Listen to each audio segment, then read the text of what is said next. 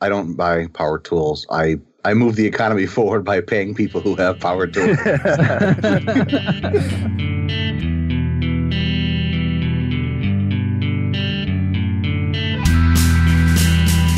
Welcome to another Ruby Rogues podcast. This week on our panel, we have Jerome Hardaway. Hey, everyone. Brian Hogan. Hi there. Dave Kimura. Hello. I'm Charles Max Wood from devchat.tv. Quick shout out about Ruby Dev Summit. It's online and it's free. Go check it out. We also have a special guest this week and somebody who's going to be speaking at the Dev Summit, Jordan Hudgens. Hi there. Jordan, do you want to introduce folks to who you are? Sure, absolutely. I am the lead instructor at Bottega, which is a code school. We have locations in Salt Lake City, Utah, and then also in Phoenix, Arizona. And we're a full stack development code school. Nice. We also did a My Ruby story. So if you want to know a little bit more about Jordan, as we speak, it was actually released last week, I think. And yeah, so as this is released, it was a few weeks ago. But you can go look it up and you can kind of get his story about his journey into code. I invited you to come on the show because I ran across a blog post that introduces metaprogramming. And I think there's a video that actually accompanies it. Now, when I was a new Rubyist, one of the things that I just had in my head was that I finally arrived as a Ruby expert when I could actually do metaprogramming and knew what it was.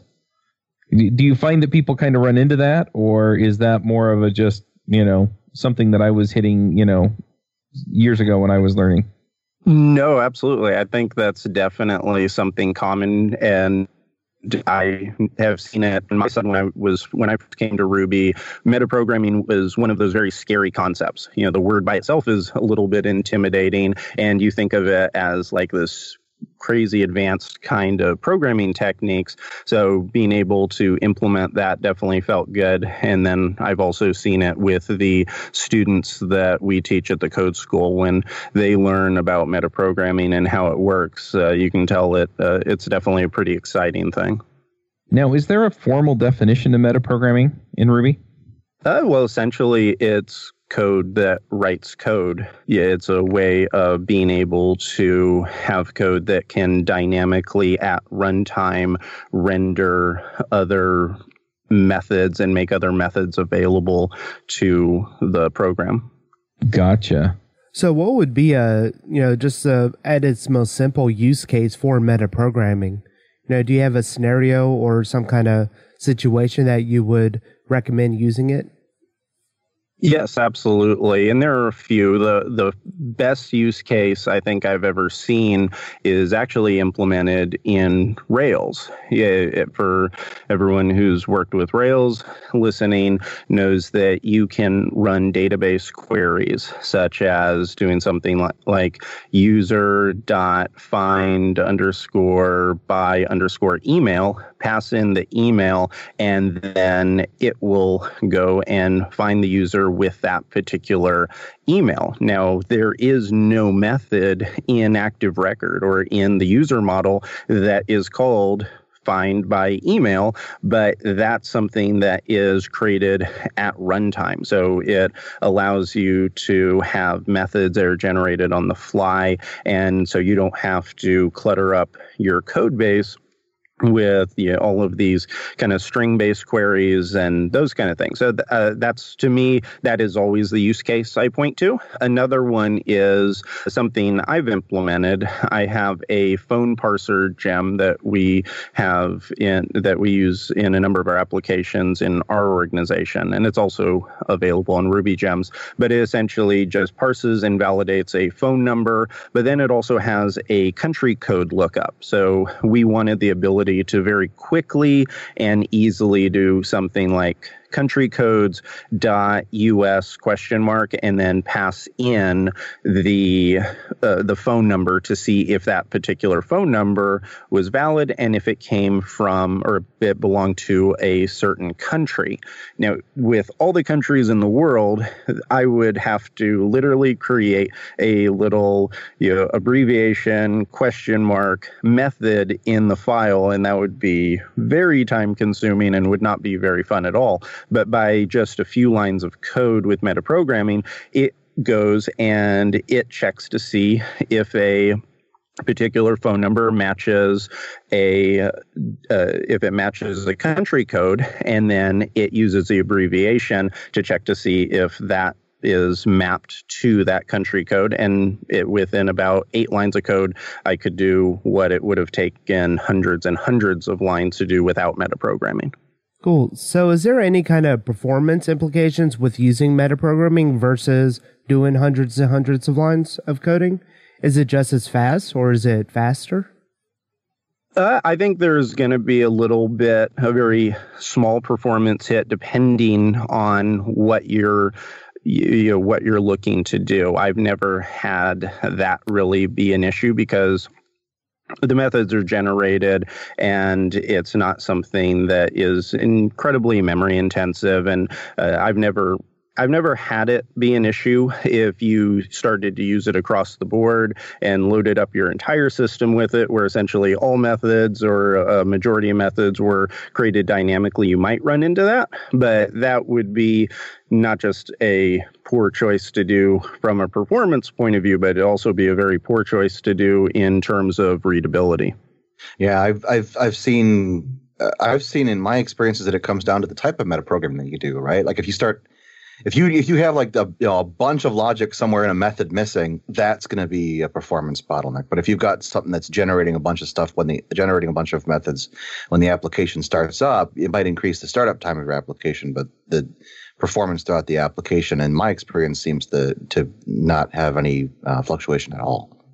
Exactly. Yeah. And like you said, the type of metaprogramming, because, there are really two main types that I'll usually work with. The first is when we use method missing. Method missing essentially is by definition going to have a little bit of a performance hit because with the way that Ruby works, the system is going to look at every single method in that class and, in object, in everything. And then it's going to say, okay, is method missing defined? And if it is, does it match this pattern? And if so, do everything inside of it. So it's going to be kind of the method of last resort in a sense. So that's one. And that one could have a little bit of a performance hit. Usually nothing huge if you do it right, but it can. Whereas the second type, where you use define method,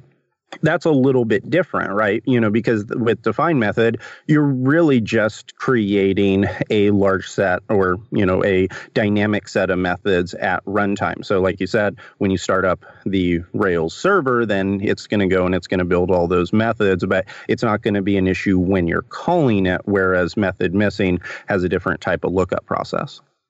The attributes for an active record model, is that how those are done? Like if you have like a username, first name, and a last name in your database table, then when you can do user dot first name, user dot last name.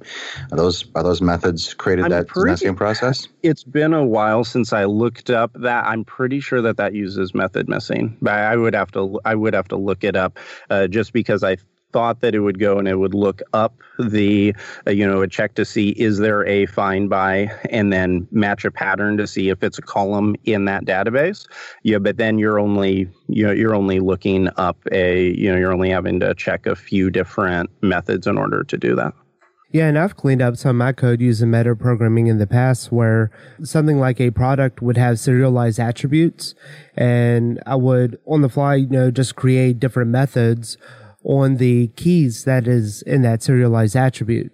So like product.size or product.color, and the size and color are different keys in the serialized attribute column.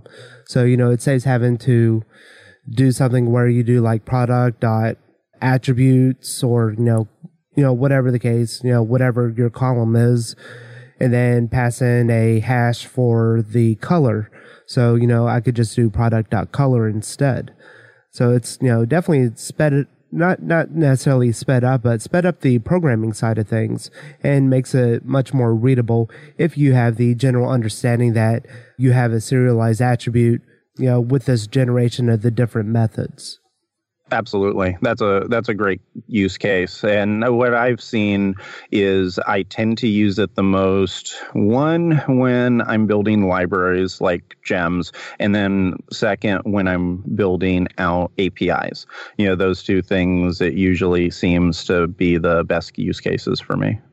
Now, one thing that I've run into working with things like metaprogramming is I'll do some monkey patching, right? So I'll open a class and add stuff in, or I'll use define method to put something in. And then it turns out, hey, you know what? The other person working on my project also used define method, and they just happened to create the same method. And so theirs clobbered mine, and the code didn't work quite as well. So how do you avoid these kinds of collisions and things like that when you're building out an infrastructure like this so that you don't have unexpected functionality in your Ruby code? That's a great question, because that's where things can get really messy. And I've seen that happen a number of times. And that's, one of the reasons why monkey patching has, in certain circles, kind of gotten a bad reputation, or at least comes with a pretty strong warning on, you never exactly, you don't always know the full set of ramifications when you're doing monkey patching, because you don't know who else may be overriding those set of methods or opening up that class, and how that's going to be affected. My personal approach is I try to namespace and separate things out as much as humanly possible. So I'm a huge, huge fan of creating that separation of concern. So if there's something that I can do in the lib directory and place that kind of functionality inside of a separate module, and then call that module, instead of opening something else and running the risk that someone else may be doing the same thing, then I go with that approach, because I've seen that protects against a lot of, kind of future proofing someone else doing that. And sometimes even myself doing it. I will work on a project, come back 6 months later and think, oh yeah, I need to open up that one class to add this type of functionality, and then find out I'd done something similar to it when I'd worked on it previously. So being able to separate that out as much as possible that's what my personal approach is with it. Yeah, and if you're creating a gem, you have to be, sensitive to maybe other gems in that space, or even the Rails core having that name already, because, I have run into issues with a couple of gems where they've used something like group by week, and it basically overrode the Rails core. And I was, struggling. I'm like, why is my code not working?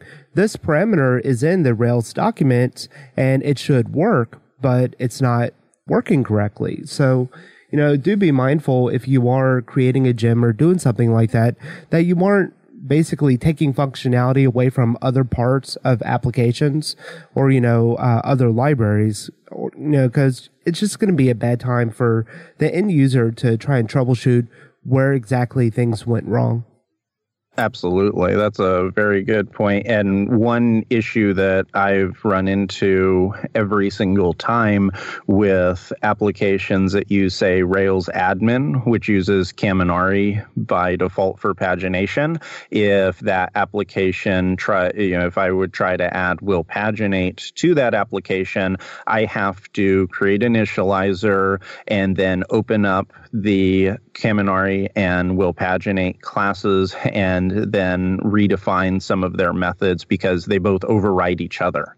And that's a case where, one gem's dependency, Rails admin, goes in and it brings another set of dependencies which can affect other things I want to implement. So that's where it definitely can get pretty messy. And so being intelligent about the types of method naming that you do when you're creating a gem is very important.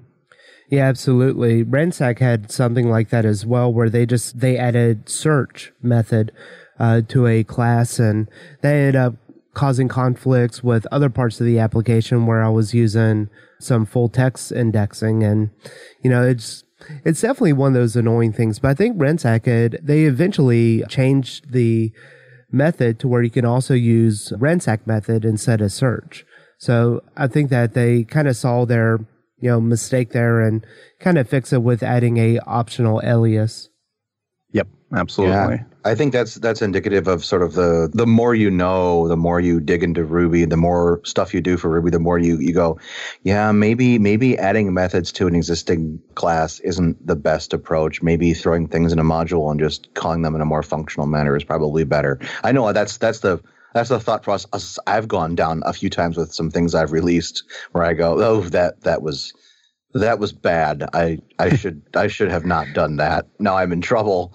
I think the Kaminari versus Will Paginate thing is a great example of that, because that's a situation I've been in myself. And my first inclination was, I'll just use Kaminari everywhere. And then there was try to take the cheap approach, right? Well, right. Whatever. But it was like, well, then there were other issues with that, and okay, what are my options? So getting to that, you're teaching people to use how to use metaprogramming, and then that's really cool. How do you what advice do you give to people who are doing metaprogramming so that they can sort of protect themselves in the future? How do they be good citizens to other developers who might encounter their code later, or maybe even future them? Absolutely. No, that's a great question. And it kind of goes also with the question on, why are we even teaching metaprogramming to new students? Because that's something that usually definitely falls in the realm a little bit more of advanced programming on the Ruby side. And so the very first thing I do when I'm teaching is I add the caveat that metaprogramming comes with a warning. It is something that has an incredible set of powerful functionality built into it. It has a lot of potential to do great things, but it also has a potential to cause a number of problems in the application. The top, to me, being readability. So many times where I go into an application that has all kinds of metaprogramming type of constructs built throughout the whole thing, I can barely even read it to know what it's supposed to do. You have to parse through all of these regular expressions and then see where those methods are being sent to, and it can just get very messy very quickly if it's implemented poorly. And so the first thing that I'll usually do is walk them through some examples that I've seen where it can be done poorly and say, these are the ramifications of doing that. But then I will follow it up, and I show them active record immediately and show exactly this is when metaprogramming is done right. This is exactly what it was intended to do, to be able to allow you to have much more flexibility, be able to have cleaner code, to have these dynamic methods that allow you to run, in their case, in some powerful database queries with methods that weren't even created in the code. That's a really powerful thing. And then I also will go into things like showing examples of poorly written classes that have a dozen nearly identical methods, and the only difference is the name and then some little tiny difference inside of the method. And that's the only difference. And then I show how you could take all those dozen plus methods, put the names in an array, and then show how you can leverage things like define method to generate them. And all of a sudden, hundreds of lines are, boiled down into 5 or 6 lines. So that's something that I like to show is both sides of it. Show the power of it, but also show what can happen when it's done poorly. One of the other things that I do is I show them how doing monkey patching could cause issues. I show them how you can actually open up the string class and change one of the basic string type of functionalities like upcase or something like that, and show when you override that affects the entire rest of the application. And so being able to understand that, to me, is really critical, both the good and the bad. And one of the main reasons why I teach it is not just so that they can go implement that. Because I know, if you remember back when you were a junior developer, building out metaprogramming modules into your system was really probably would not have been a good idea. I know it would not have been for me because things would have got messy, and I was just trying to get applications working. I cared less about being efficient with how I was defining a few methods. That came later as I became more mature as a developer. But what I've found some of the real power in junior developers learning how metaprogramming works is because it kind of lifts the veil a little bit on understanding some things in Rails, because so much of Rails has dynamic methods built into it. And Rails has done such a great job with metaprogramming. We talked about Active Record. Also think about the routing system and how you have all of these methods that you can call that link to other pages throughout the application. Not one of those are methods that you had to define unless you did it manually. Those are all generated right when the application starts up, and then you can call them in your view, and you don't have to, fill out the entire path to a specific page. You can have Rails do that dynamically. And when and so that seems very magical, which is cool, but that also is not a great thing, because things that are too magical, you don't really understand. So what I like to show is this is all that's happening. Look, this is how they're defining methods, or this is how they're using method missing to just capture each one of those routes coming in and then generating the methods so that you can use them. And so that helps to give some understanding, some clarity into how Rails works. So I really like to use the concept of metaprogramming and the process of it to help them understand other parts of development. It seems like a good approach. It seems like it helps make that connection, and it's got the appropriate warnings in place, right? It's got some here's the great power you can have, and here's all the damage you can cause if you're not careful. So I think that's a really great approach. Thank you. Yeah, no, I've seen it have some really good results with the students. Yeah, it's definitely not something that I would have considered when I was teaching Ruby. It was not something I covered. It was something that if someone asked how things work, then I might go into it a little bit. But it was never something that was top of mind to think about. So now you've kind of got me rethinking the approach a little bit. So I appreciate that. What's one of the worst examples, if you can talk about, what's one of the worst examples of metaprogramming that you've come across professionally? Like just something that's made you just back away from the computer and hide in the corner for a while. It's like, all right, I got to get up and take a walk. I have some good examples. Let me just go look at some old code I wrote a few years ago. Yeah. I'll be right back. So I took over a legacy application about 3 years ago, and it was a pretty messy application to begin with. I mean, it pretty much followed, if you go through like the Rails anti-patterns book, it pretty much followed almost all the anti-patterns pretty well. It had pretty much all the logic in the views and the controllers. The models barely had anything, but then all of a sudden I ran into this. It was just like this hive of metaprogramming. And I'm not sure if it was one of the previous developers had like just read the metaprogramming book or something and got super excited about it. But I'm not sure if I've ever read code that was that hard to decipher. I opened up this class and I looked at it, and I had no idea what that class did. I mean, it was method missing all over the place. And I'm used to, opening up a method missing method and seeing, 4 or 5 lines of code inside of there, usually just a regex matcher and then a send method to some object and, adding some of that type functionality, something relatively straightforward, something that kind of, makes logical sense if you read it. This was nothing like that. They had multiple conditionals inside of the method missing. I mean, they had anything and everything you can imagine. And then they also used only like they only use like $1s all over the place and those kind of things, which I have I have sparingly in mind. I try to use some of the regex match methods when I can, just because I think it's a little bit easier to read than going a little bit more old school. But that was definitely the worst. And one of the other hard things about it is, especially if you take over an app like that, and this one did not have any tests whatsoever, literally not a single test for the entire application.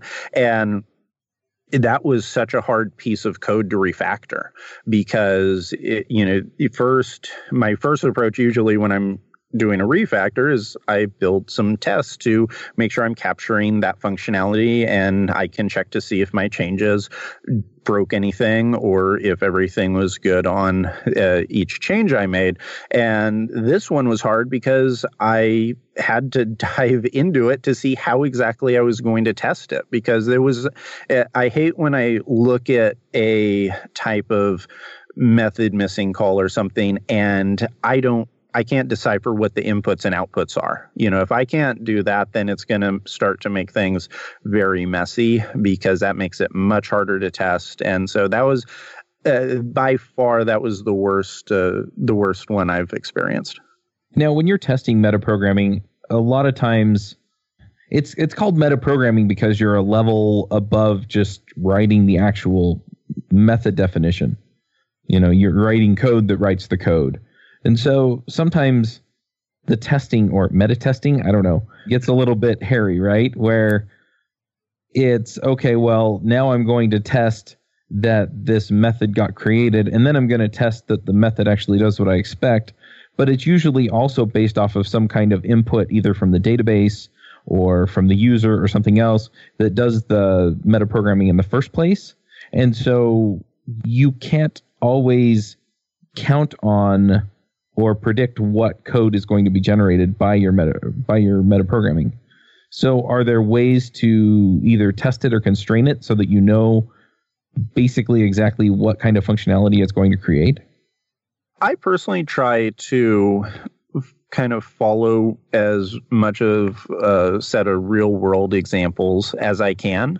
So like, for example, in my phone parser gem, if you go in, then you can see some tests in there for that. And I just gave real world examples on things that I would query. And then another thing that you can do is that's where, to me, respond to missing, that method comes in so handy, because you can check to see, and you can place it in a block in your test and say, okay, does this respond to missing? Pass it in and check to see.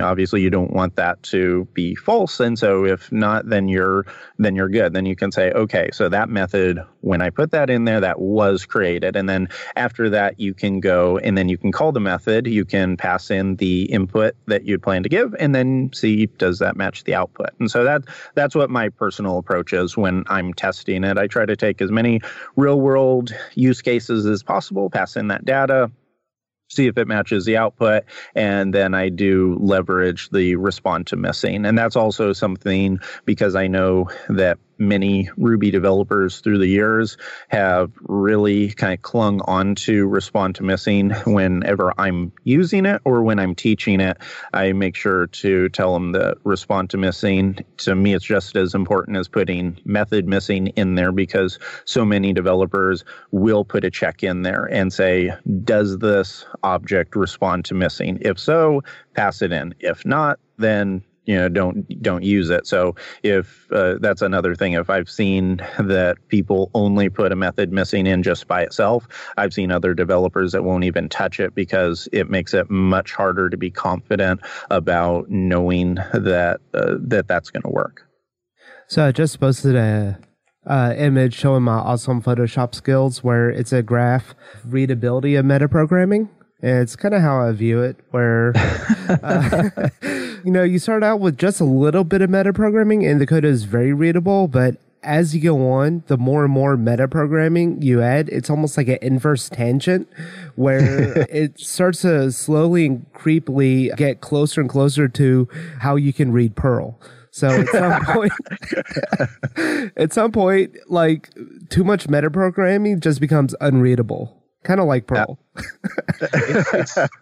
And it's funny. It's similar to a blog post that I found when I was relatively new to metaprogramming about they had a graph of the beginner's journey to metaprogramming, and it was, I don't understand why I should metaprogram. This seems dumb, and then it kind of like moved up to, this is interesting. And then there was at the peak of the graph was, I must metaprogram everything all the time, every single thing. My entire code was metaprogramming. Then there was sort of the trough of disillusionment, in which was this was a horrible mistake. I should have never done this. And then it kind of went up again with the the end of the graph was, metaprogramming's fine in some cases. And it is a journey that I've seen a lot of Ruby developers just go through. They approach it very cautiously and then throw caution to the wind, and then they end up back at this. There's a place where I would metaprogram occasionally, rarely, sometimes, maybe. It's definitely a journey in being able to do it. And one thing that I tell the students is one of the most mature decisions you can make, and one of the best decisions you can make about metaprogramming many times, is when not to use it. There are a ton of times where you could implement something, but I tell them to always ask themselves, if you come back to that module or to that class 6 months from now and you read it, are you going to have any clue on what it's supposed to do? And if the answer is no, or probably not, then it may not be the best option for you. Yeah, I look at it from a standpoint, it is a tool in your tool set. It's not a way of programming. So use it when it makes sense, but don't always use it as your style.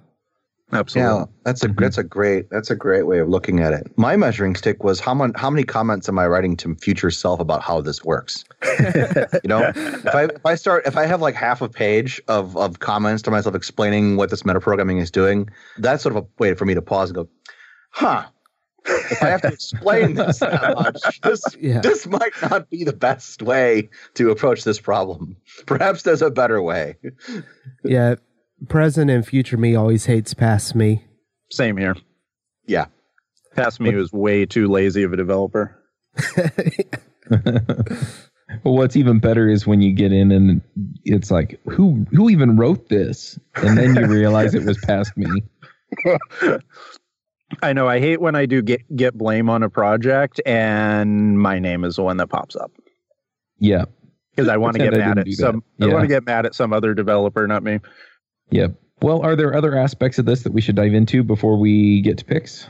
I don't really have anything. I think we kind of covered the most important things, like when to use it, when not to use it. And then also a huge one for me, which is why I think it's important to learn, and why it's important to learn even if you're not really planning on using it right now, just because it helps you understand the way that Ruby works and also the way the Rails framework works as well. So if we have some people listening right now who really haven't done metaprogramming yet, where would they get started? What would be a resource that you could recommend to them if they're not one of your students? What would be a place for them to just sort of get started, ease themselves into learning how to incorporate metaprogramming into their skill set?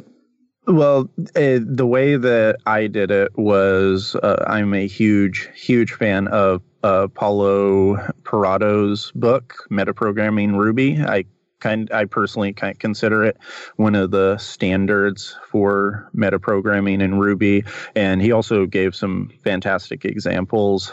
He actually kind of wrote that. I'm not sure if everyone here has read it or not, but for anyone listening who may not have read it, he took a very interesting approach and wrote it almost like a narrative. Like he created a story of a new developer who goes into a company and learns how to implement metaprogramming from senior devs. And so it's very entertaining. And then it also covers all of the different aspects you could think of with metaprogramming, when to use it, and when it could be a very, very bad idea to use it. And so that anytime I get asked that question, that's always one of the top resources I point people to. That's fantastic. That's one of my favorite technical books. I read the first edition. I actually admit that I haven't read the newer edition, but I read the first edition. And it was one of the best technical books I've ever read. So that's the recommendation I've given people too. So it's cool to know that that's still a great resource for folks. It really is fantastic. He did such a great job. I wish all programming books were written like that. I'd read a lot more of them. All right. Well, let's go ahead and jump in and do some picks. Jerome, do you have some picks for us? Yeah, I only have one pick. I'm sorry. A lot of the conversations I've been a fly on the wall listening to you guys about metaprogramming because it's interesting getting a different points of views. But my pick is actually a blog post that I recommended to troops or people learning how to code in the past about metaprogramming in Ruby.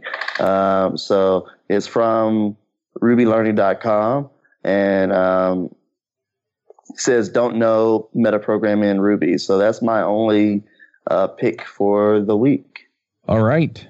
Dave, do you have some picks for us? I got a pick for you, not programming related, but if you haven't checked out the Sherlock TV series, on BBC, definitely check it out. It's on Netflix, and my wife and I have been watching that recently. And one thing that you may not know about it, if you do watch it, one of the writers, Steve Moffat, is the writer for Sherlock, and he also does a lot of the really good Doctor Who episodes. So if you like Doctor Who, definitely check out Sherlock. It's really cool. But the episodes are like an hour and 20 minutes. So it's kind of a two-parter. All right, Brian, what are your picks? My first pick is an iOS application called Workflow. I just learned about it recently, and it's been, in the last 2 days, it's been a huge lifesaver. It's sort of like an if this then that system, but for inside of your phone. So being able to connect apps and route things around. So it's now less of a hassle for me for example, to take an email that I get from someone and put it in my to-do list with in the right context, in the right inbox. I use OmniFocus for my to-do list. It sort of organizes all of the things that I have to do across all of my responsibilities. And so Workflow has made it really easy to integrate things with that. But it's got other things like I want to take whatever document I have and I want to turn it into a PDF, or I want to take this text and turn it into a PDF. It's just fantastic to do a lot of the things that I find myself needing to do. I want to send somebody a document. Well, there's a workflow task that I can trigger really, really easily from the share sheet that will just take the document, throw it in Dropbox, and then give me the share link to it. All this on an iOS device, and so it's just been phenomenal. I can't say enough good things about it. Yeah, I just saw that as well. Yesterday. It's just probably I'll give credit where credit is due. I read Justin Searle's blog piece about working with the iPad as a full-time tool, and that's where I heard about it. What is this? I just stopped reading the article at that point and went to go figure out what it's all about. So yeah, it's a fantastic tool. The other thing I'm gonna throw out there, I throw this out occasionally. Overwatch, the video game, I love it. It's basically the only thing I've been playing now for about 6 months. I play on PC and I play on the Xbox One with my family. Wait! Pause. Yeah. You need to send me your tag on Xbox One because I'm. We will so play. We will so play. Oh man, this is good. If you want to play with me, you can hit me up on Twitter and we can talk about how to connect up. But I want to play with people who love Overwatch because it's just one of the most fantastic games. I play with my daughter. I play with my wife. We all join up and play online and together on a team. It's awesome. Those are my picks. Got it in November. Only game I played since. So never touched another game. So that's my game. Very nice. I'm going to jump in here with a few picks. First of all, I mentioned Ruby Dev Summit. It's online and it's free. I've got a bunch of speakers lined up. I'm still working out a few scheduling things with a few people that you've definitely heard of, but we also have speakers like Jordan, and Uncle Bob Martin is one of our keynotes. So looking forward to that. I'm also pulling together an Angular Dev Summit if you're interested in that. And we have Rob Wormald from the core team coming and a bunch of other people coming to speak at that. These are all online. over the next year, I think I've scheduled out others for Electron, for JavaScript, and for AI. So if you're interested in those, you can definitely check them out as well. I'm just really working on a bunch of things related to that. And the way that I get those things done, since Brian picked a productivity tool, is I actually pick like 4 or 5 things that I need to get done, and then I just work on those. I tend to break them down into smaller tasks and put them in a tool called Focuster, if you go to focuster.com. And the guy who created it, he's actually been doing some training for productivity. And so I've been doing that as well, attending that every week. And it's been tremendous. And what Focuster does is it basically takes all the tasks that you put into it. You just drop the ones in that you need to get done that day, and it finds the spots in your schedule for them, and then you do them. And it's pretty awesome. And then, yeah, from there, what I basically do is, if it overflows until the next day, that's what it does. So anyway, I'm super excited about that. And I guess I now have to check out Overwatch because I have a lot of other friends who are talking about it too. Jordan, what are your picks?